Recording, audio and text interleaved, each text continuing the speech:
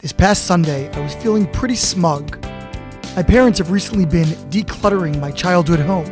They gave me a box of my old toys, unused in the past 30 years or so, and told me that I could sell them and keep the profits. My wife snapped some photos, posted them to Facebook Marketplace, and within a few hours, a 44-year-old man had driven 40 minutes to our house and paid $150 for a cache of 80s-era G.I. Joes. I'll not deny that I was a bit judgmental. Why would a grown man spend good money on some old action figures? But I soon reconsidered my self-righteous reaction. Because, minutes later, I was online shopping feverishly on Amazon in pursuit of my first barbecue smoker, ironically costing almost the exact same amount as I had just received for the toys. I spent a not insignificant period of time searching for the best wood chips and other accoutrements. In other words, I had simply exchanged the toys of my youth for the slightly more sophisticated toys of my 40s. Meanwhile, in this week's Parsha, the brotherly drama continues to unfold. After 20 years in the house of Lavan, Yaakov, now 83 years old, is heading back to the Holy Land with a large brood in tow. He prepares to confront his brother Esav, attempting first to appease him with gifts. He crosses his family over the Jabbok River, but the Talmud tells us, curiously, that he actually returns back across the river alone to retrieve pachim ketanim, small jars. Given that Yaakov has risked his life by returning, he is attacked by the angel of Esav while there. Rev Elazar comments that we learn from here, to the righteous, their property is more valuable to them than their physical welfare. Of course, many questions emerge from this enigmatic passage of Talmud, and interpreters throughout the ages have offered unique takes on how to comprehend Yaakov's emphasis on these small jars. The Chafetz Chaim flips the familiar adage, time is money, on its head, explaining that, to the righteous, money is time, meaning that possessions actually reflect the amount of time invested in earning the funds to purchase them. To a spiritually oriented person, time is life's most precious commodity. Arizal similarly explains that the righteous view every physical possession as a gift from above. If we have something, it is because God wants us to, and that confers a level of responsibility to channel it appropriately.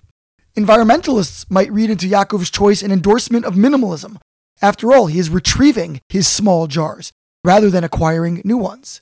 And more mystical explications draw a connection between these pachim and the pach shemen, jug of oil, discovered by the Maccabees and so integral to the story of Hanukkah, which often aligns with the reading of this parsha. I would like to advance a more psychologically oriented perspective. As we know, physical possessions may have a measurable or market value, but they also can carry unique meaning to a specific person or group of people. Archaeologists and anthropologists learn a great deal about the societies they study through what they term material culture. Viewed through this lens, objects are symbolic, their import subjective and ascribed. They play a role in both forming and retaining our identity. What might these jars have meant to Yaakov? We are told of the significant travails that he suffered under the hands of his father-in-law and uncle, Lavan, in Haran. He worked for years, endlessly deceived. First cheated out of the wife that he desired, and later cheated out of the full wages he rightfully deserved. And yet, we know from Rashi that Yaakov proudly asserts, I lived with Lavan, yet I observed all of the 613 commandments, a play on words between Garti, I lived, and Taryag, 613. As the Lubavitcher Rebbe observes, Yaakov employs the word Garti, which implies a temporary sojourn, rather than other synonyms for dwelling, to emphasize that he always remained a ger, a stranger, while in Haran, never assimilating its corrupted values. Perhaps then Yaakov's possessions represent, to him, his ethical triumphs, his steadfastness to the God of his fathers. These are no mere jugs, but rather symbols of hard-won greatness. When the brothers finally meet, Esav asserts that I have much, while Yaakov responds that I have all. When, like Esav, we pursue consumption for its own ends, we are never sated. The objects of our desire fail to address our deeper yearnings. But when the artifacts we own anchor us to our values, when they represent the places we've traveled, the people we love, or the aspirations we harbor, then, invariably, we feel full. In this frame, perhaps I can look more charitably at a man seeking to reclaim the idealism and purity of his youth, collecting the toys of that era. In contrast, more self-critically, I can ask why I feel compelled to originate new appetites as I age.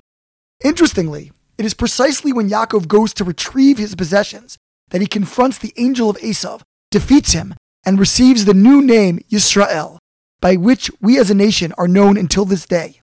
Apparently, this sentimental attachment to physical objects, the appreciation of their deeper representative quality, is inherent to our calling as Bnei Yisrael, children of Israel.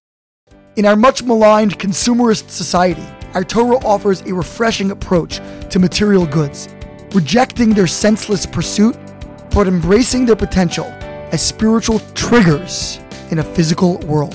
Shabbat Shalom.